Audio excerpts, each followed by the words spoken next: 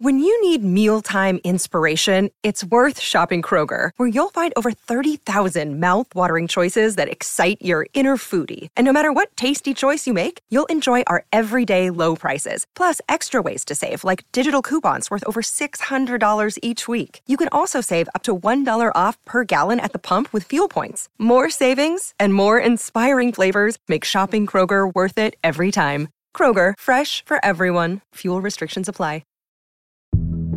I was born by the river, brick. I was born by the river. I was shaking that ass. Hi, I'm Madison Malone Kircher. And I'm Rachel Hampton, and you're listening to ICYMI. In case you missed it, Slate's podcast about internet culture. On today's show, we are going to be taking you on a wild journey that starts with a pretty innocuous cover of a Nina Simone classic and ends with alleged embezzlement and somehow involves one vice president, Kamala Harris. Rachel, that's a Mad Libs. That's a fill-in-the-blank paragraph, like add a noun, add an adverb, remember what an adverb is, then add an adverb. It's amazing because the description gets at perhaps 4% of the story. Mostly, though, it's a story about how when you find yourself falling into an internet K-hole of drama and mess, like the one Rachel just so eloquently described in brief, the smartest thing you can do, honestly, is to take a beat, take a breath, and do a little bit of your own research. The reality of events usually ends up looking different than, say, the original viral tweet might have indicated. But first, we simply have to talk about Madison's absolute favorite topic, the Bachelor franchise. In the outline for today's show, you wrote Batch, B-A-C-H, and for a brief fleeting moment, I thought we were going to talk about Bach, which I thought, okay, I'm ready. I can vibe with that. I'm sorry to disappoint you. We're not talking about Bach. We are talking about Batch, the most important thing in the world. Since the late Baroque. Oh my God. Anyway, the reason we're talking about this is because on Monday, Rachel Lindsay, the first Black Bachelorette, did a huge As Told To interview with Allison P. Davis. And the top line of it is shit's fucked up. The real kind of meat of it is that Rachel really held nothing back. There were no holds barred. Like, it was full of incredible details. And kind of just really outlined how terribly this franchise has treated her. It sort of starts out in present day-ish. She lays out this story with that interview with Chris Harrison, defending Rachel Kirkconnell attending a racist party in antebellum Southern dress. Yes. Did I get that right? Mm-hmm. Good job. I'm so proud of you. I'm actually really proud of you. So the core of the story, at least my understanding of it as a bachelorette neophyte, is that she's calling out the toxicity of the show's fandom. Yes. And there's perhaps no one better acquainted with it than Rachel Lindsay. I'm going to give you a brief outline of her time on The Bachelorette, but if you guys want to know more, then you can always listen to our Bachelor episode, in which I give a mini master's thesis on my theory of The Bachelor. But as I said before, Rachel Lindsay's the first Black Bachelorette. She was cast on a season of The Bachelor with a white lead. In this piece, she talks about how the producers approached her, how from the beginning they were very aware of her place as one of the first Black contestants with a really accomplished career. She is a lawyer and was working with a really prestigious law firm, and it was kind of just a story that had not been told on The Bachelor yet. She goes into all her hesitations with it and the way that she was kind of treated on next season, which is she kind of always knew that she wasn't ever going to marry him, and the kind of way they framed her disputes with other contestants in this way of like, Black woman is aggressive and cold as this white woman is crying. So this is her Stop doing that, people. Yep. White people, we got to stop doing that. Truly. And so she goes into this, and then she's approached to be the Bachelorette. And she has like a full hesitations about it. She's like, I don't think I want to do this. This franchise has just, I don't think it's ready for that. But she like goes home and these people at her church are like, my daughter's really excited to see you because she's never seen someone like her do this. And so she does The Bachelorette and it does not go well. It's impossible to summarize like that season, but like there are racist contestants. Race is made a plot line in a way that is like deeply harmful to Rachel herself. Her final choice that she ends up marrying is framed as kind of like a backup to this white man because they really want to focus on this white man who is like objectively mediocre. Basically, she's not treated well. And then that doesn't even get into the Bachelor fandom of it all, otherwise known as Bachelor Nation. But Rachel in this piece with Allison P. Davis makes a distinction between Bachelor Nation and Bachelor Clan. Clan with a K. I was going to say, in case it's not very obvious. Yes. She says, Bachelor Clan is a hateful, racist, misogynistic, xenophobic, and homophobic. They are afraid of change. They are afraid to be uncomfortable. They are afraid when they get called out. What she kind of gets at is the way in which the Bachelor franchise, this like 19, 20-year-old franchise, has cultivated this toxic audience. And in wanting to kind of modernize or cravenly capitalize on the groundswell of support for like diverse leads, they want to have their cake and eat it too, which is to not alienate their core toxic audience, but have this lead who their audience is going to attack over and over and over again, even once she leaves the show. Right, because she got bullied off of Instagram, correct? After her season? Yeah, so Rachel ends up after the show being really involved in Bachelor Nation. She like does podcasts. She's kind of actually trotted out as like, look at this thing that we did, but she's also consistently criticizing and pushing the franchise to be better. This brings up sort of an interesting point we talk about when we talk about a lot of online celebrities or celebrities who then go on to have big online presences, is that fans start to feel this weird sense of entitlement to every and all aspects and moments of their lives. Yes. And they feel very possessive of this That's a good way to put it. That they consume. And in their possessiveness, they don't like change. And they don't like being pushed because things like The Bachelor or reality television in general are kind of framed as this like comfort fluff thing. And so people don't want to think critically about the things that they're consuming because they're not really taking you super seriously anyway. But the showrunners, in always looking to broaden their audience, want to be able to have Black people be the lead or have just like Black people on the show or just like don't want to be called out for being actively racist. But what they don't want to do is have to actually deal with this toxic audience that they've created and that they are putting this Black lead in front of. Like, they're opening this person up to a firing squad and wanting to be clapped for. Starting off with a real light one today. Super light. Just, you know, some frivolous reality television and the incredibly terrible audiences that they cultivate that they don't want to alienate, but that they are actively trying to diversify while not acknowledging that you can't diversify racism. They take it offline, too. I feel like we should note, and Rachel Lindsay points this out in her piece, like, she had to hire security, personal security, to quite literally protect her physically. Yes. It's not just, I think, to think about hatred online, it often gets watered down in people's minds to, trolls and name calling and just mute them, block them, get over. No, this is very real. It is mentally, emotionally, and physically damaging. And I can't wait to read Rachel Lindsay's book. Honestly, yeah, please. Like, I will be first in line to pre-order that tell-all because I cannot recommend this piece enough. There's just a lot of details. Like, if you watch The Bachelor, you'll want to know. But even if you don't, Madison, you were reading this piece and you were like, wow, you pitched this idea and I was like, another Bachelor idea. And then you read the piece and you were like, okay, this franchise is wild. Messy, messy, messy. But that's enough on racism for today. After the break, we'll be back with more racism, a different kind of racism, or at least respectability politics, whatever.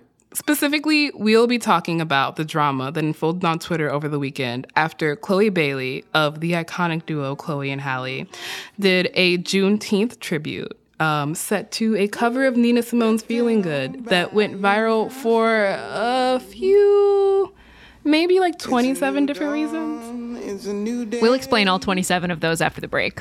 It's a new life for me, yeah, it's a new dawn, it's a new day, it's a new life for me. Ooh, ooh, ooh. And I'm feeling good.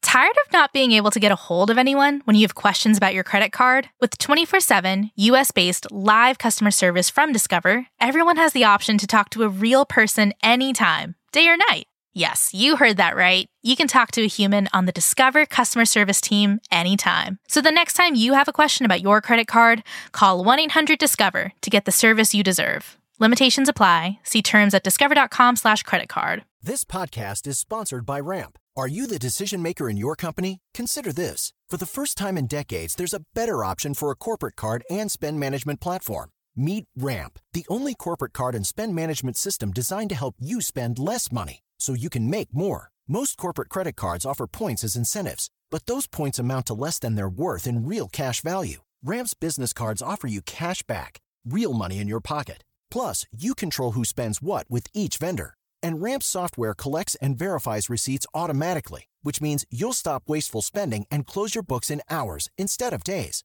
Businesses that use Ramp add up to 5% to their bottom line the first year. If you're a decision maker, adding Ramp could be one of the best decisions you've ever made. And now get $250 when you join Ramp for free. Just go to ramp.com/easy. Ramp.com/easy. RAMP.com/easy. Cards issued by Sutton Bank and Celtic Bank, members FDIC. Terms and conditions apply. Okay, we are back and feeling good. You just had to, didn't you? It was right there. Yeah, it's low-hanging fruit. My apologies to the estate of Nina Simone. Please don't sue me. I don't even know where to start with this story, but I guess we can say that it starts on Juneteenth when Chloe Bailey of Chloe and Halle, who, if you don't know, where have you been? But they are the kind of musical wonder kids, proteges of Beyonce. Their album Ungodly Hour, superb in every single way. Where were you? Truly, where were you? Anyway, Chloe, one of the sisters of the duo, performed a rendition of Nina Simone's Feeling Good for a Juneteenth special on ABC. And this rendition was interesting, to say the least. She looks great. She's in like a full-on black bodysuit. She looks absolutely incredible. And so she's wearing this incredible outfit. She's in a room alone, as most kind of pandemic era performances are for specials now. And she's just throwing it back to feeling good. That's it. That's it. There's no other way to describe it. She's quite literally feeling good. Yes. It's a new dawn, it's a new day, it's a new life for me. And I'm feeling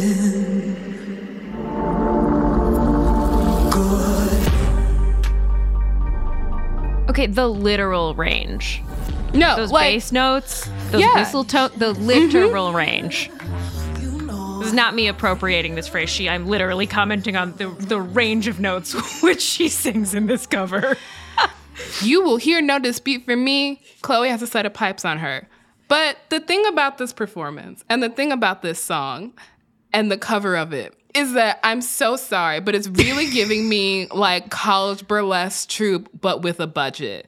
Like, I love her so much, but I cannot lie and say that I saw this video coming across my TL and I can't lie and say I didn't start laughing. I fully did. It's just like, It did prompt me to Google the 50 Shades of Grey soundtrack because I was convinced, absolutely convinced, That's that exactly a the vibe. sexy cover of Feeling Good was on in one of those movies. It was not. I It was invented not. this in my head. But it wasn't Last Holiday, the iconic movie with Queen Latifah. But it's just the thought of 50 Shades of Grey in the song. It's just really funny. The combination of it being for a Juneteenth special just reminded me of this absolutely iconic Vine and how this performance was kind of a non-ironic version of it. We're going to play this Vine. I'm going to apologize in advance because you're going to have this stuck in your head for the next 2 weeks. I was born by the river. Brick. I was born by the river. I was shaking that ass, bending over, popping pussy. I was making that cat pop. Rachel's gone. Down for the count. I listened to that Vine in preparation for this episode, and I still fully could not stop laughing because that's the exact vibe that this performance gave me, and what it gave a lot of the internet clearly. Because after this performance video drops on Twitter, people kind of just roast her, but not in a malicious way, but just on it's objectively funny. You popping booty to Nina Simone. What's going on here? Just feeling herself in her catsuit alone with, I assume, a smattering of crew members in masks operating cameras. Yeah, it's just so funny. Just imagine showing up to a dedication ceremony for Juneteenth, and you're like, there's Chloe just, absolutely living her best life with this 50 Shades-esque cover. Chloe and Halle actually used to share an Instagram account, and in relatively recent internet history have now established independent internet brands. And Chloe getting shamed for how she dresses and the photographs she posts. I mean, do we still say slut shaming in 2021? Because that's I think a good way to describe what she experiences online. Exactly. And I want to make a distinction between the kind of original reaction I saw and that where kind this of is level going, of where you can tell this is going. Yeah. So the first reaction I saw is fully aware of the way in which Chloe's getting slut shamed. It's most of the reaction I see is from Black women themselves. And it's just playfully clowning on her in the way you would your cousin. It's no one is slut shaming her. It's just this is a fucking hilarious thing. This is a non-ironic version of popping pussy to Sam Cooke. But then the internet gets a hold of it and it stops being fun. It fully stops being fun because then people earnestly are yelling about how Chloe's performance was too sexy and denigrating the good, wholesome name of one Nina Simone. I have a question.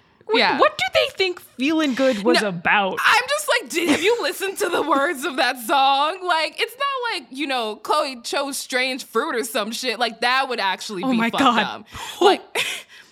No. She picked the song that had a vibe. And also, let's be real here. Nina Simone, would have either laughed at this performance in a non-malicious way or fully supported it, because Miss Simone at one point said, my attitude towards sex was that we should be having it all the time.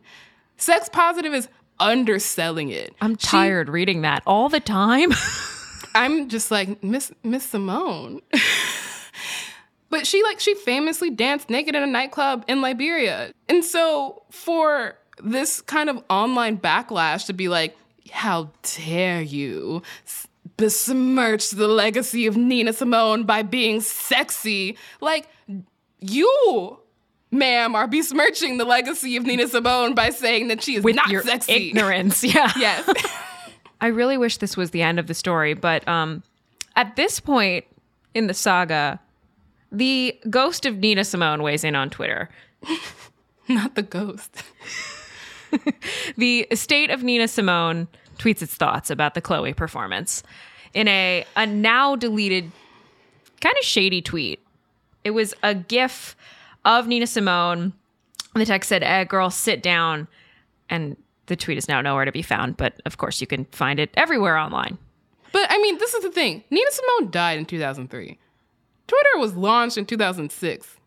For what reason is there a official Nina Simone Twitter account that's not just tweeting about what Nina Simone's music is currently being used in, but kind of is tweeting in the voice of Nina Simone as if Nina Simone is alive. Because someone at the estate of Nina Simone can see the future and knew that decades later, Juneteenth would become federalized as a holiday, and that a young pop star, R&B star, would make a sexy cover of Feelin' Good, and they would need to weigh in. I really wish that person at the Nina Simone estate would use their powers of prescience for something better than this. Yeah, it's sort of funny when you read through the tweets on the Estate of Nina Simone account, because they're like, you know, the more recent ones are not super voicey. There's a recent tweet about how they very proudly licensed Feelin' Good for a Dove commercial. So it was very jarring. Yeah. A Dove commercial. So someone at the estate of Nina Simone realizes that this tweet was a bad idea. The tweet gets deleted. And that's the end of the story, right? Here's where shit gets messy. Nina Simone's granddaughter, Rihanna Simone Kelly, comes through to defend Chloe. But that's not just it. She also adds approximately 17 layers to the drama. So the first tweet from Kelly goes like, everyone's coming at Chloe Bailey for her performance, but what y'all don't understand is that Grandma was a free-spirited woman herself. She would have loved that performance as much as I do. Relax, Chloe killed it. Goes on to refer to her grandmother as a motherfucking badass woman who did what she wanted to when she wanted to, which, again, this could be the end, but it's not. It could be, but it's not.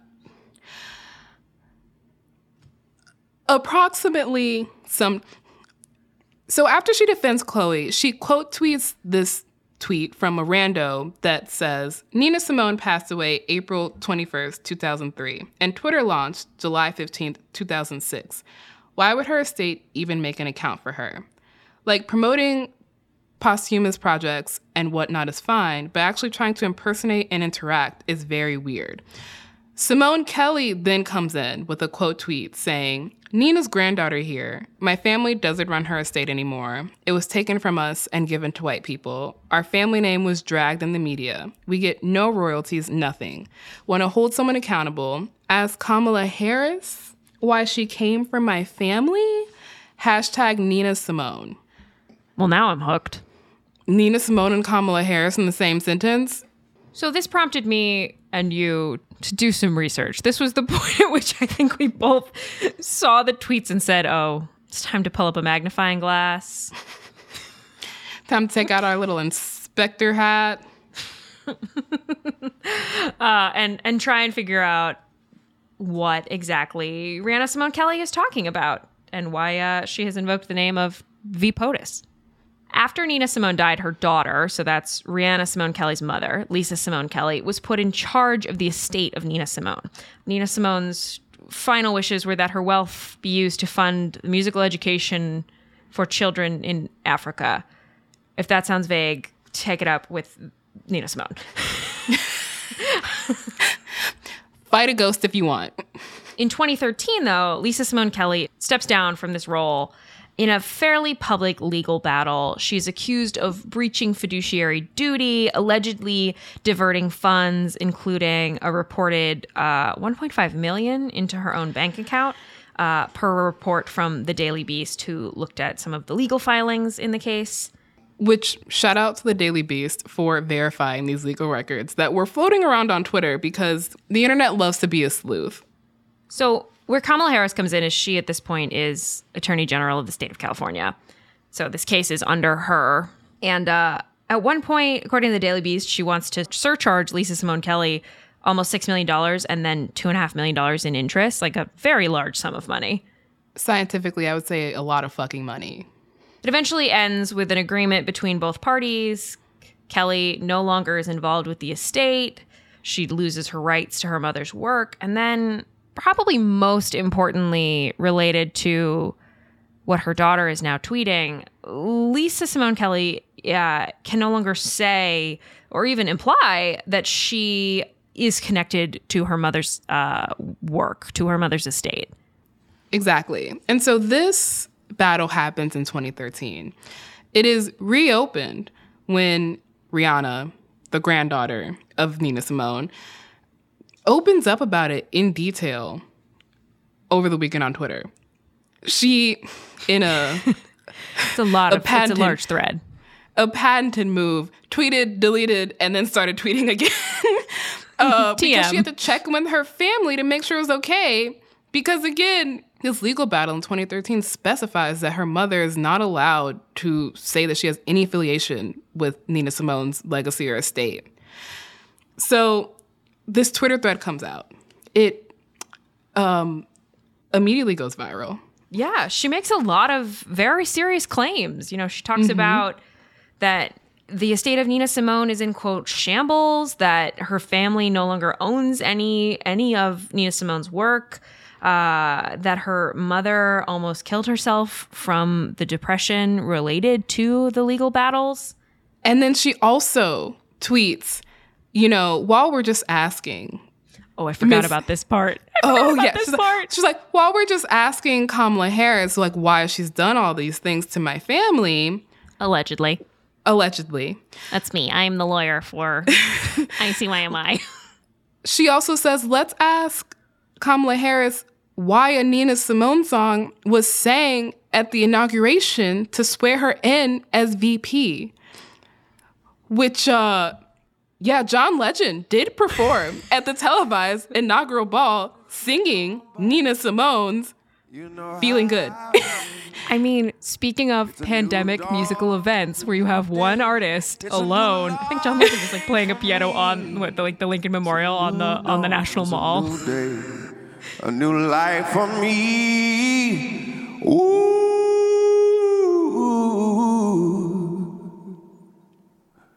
And I'm feeling good. But, I mean, you have to admit that knowing the way that Kamala is involved in this fucking, like, lawsuit, for her to have a Nina Simone song played at her inauguration is a little bit shady. I kind of love it. So, at this point, Rihanna Simone Kelly's mother posts a video on Instagram. I support her 1,000%. I support everything she's saying. She's speaking her truth. She's speaking the truth of our family.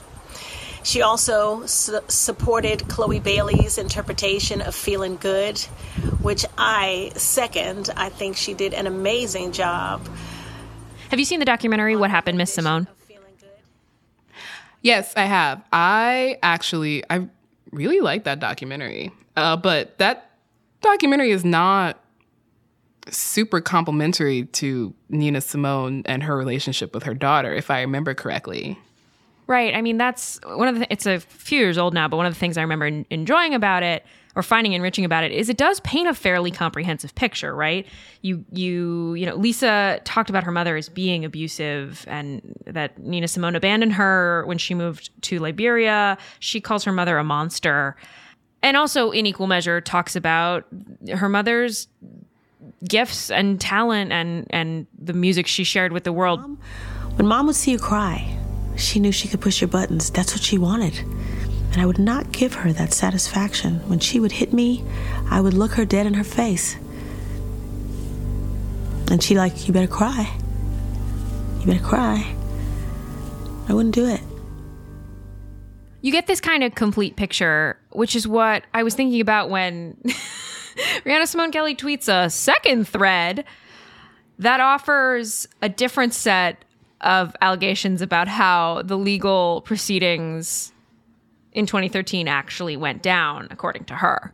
She says a lot, and it's plainly kind of refuting the Twitter sleuths who over the weekend have just been like pulling court document after court document and like circulating them on Twitter and saying, actually, Miss Rihanna Simone Kelly, your mother was embezzling. Like, that's why you don't have anything to do with your grandmother's estate.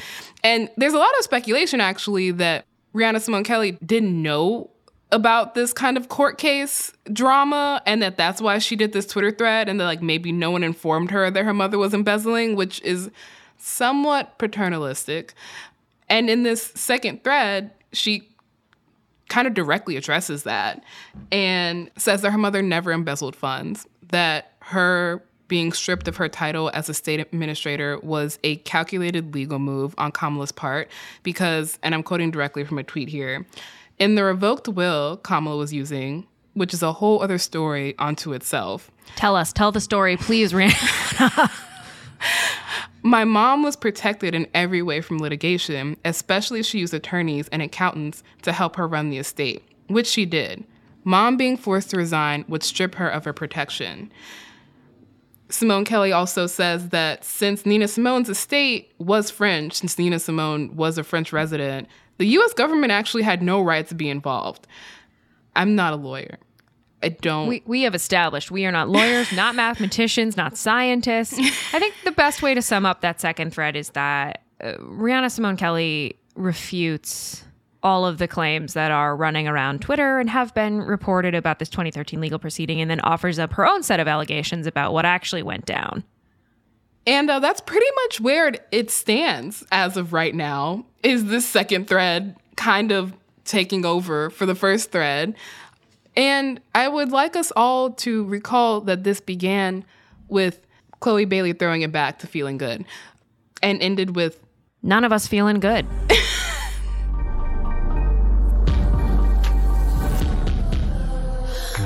All right, that's the show. We'll be back in your feed on Saturday, so please subscribe. It's free, and the best way to make sure you never miss an episode, which, Rachel, cover your ears, I'm going to say it again, is the best way to make sure you stay feeling good. Please leave a rating and a review in Apple Podcasts. Tell your friends about us. Follow us on Twitter at ICYMI_pod. It's a great place to DM us your questions, topics you might like on the show. And you can also always email us, ICYMI@slate.com. ICYMI is produced by Jasmine Ellis and Daniel Schrader. Our supervising producer is Derek John. Forrest Wickman is Slate's culture editor. Gabe Broth is editorial director of audio. See you online. Or not.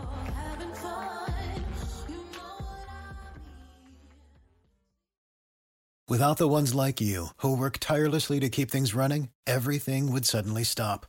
Hospitals, factories, schools, and power plants, they all depend on you. No matter the weather, emergency, or time of day, you're the ones who get it done. At Grainger, we're here for you with professional-grade industrial supplies. Count on real-time product availability and fast delivery. Call, click Grainger.com, or just stop by. Grainger, for the ones who get it done. Hi, this is Dahlia Lithwick, host of Slate's legal podcast, Amicus. If you're listening to this show, you might be interested in Amicus's live show that we're hosting in Washington, D.C. on Tuesday, May the 14th. My colleague, Mark Joseph Stern, and I will be talking to some amazing guests, including Sherilyn Ifill and a sitting state Supreme Court justice, all about how originalism, a relatively recently invented way of interpreting the Constitution, has taken over the Supreme Court and radically reshaped the law. It's been doctrinal rocket fuel for the conservative legal movement and facilitated the rolling back of abortion rights, the expansion of gun rights, and the obliteration of the separation of church and state. And as another wildly consequential Supreme Court term careers to its end, the court's originalists are on a tear. But there's something you can do about it, and we hope you'll join us in D.C. on May 14th to explore the possible pathways out of the current situation. Go to slate.com/amicuslive for tickets.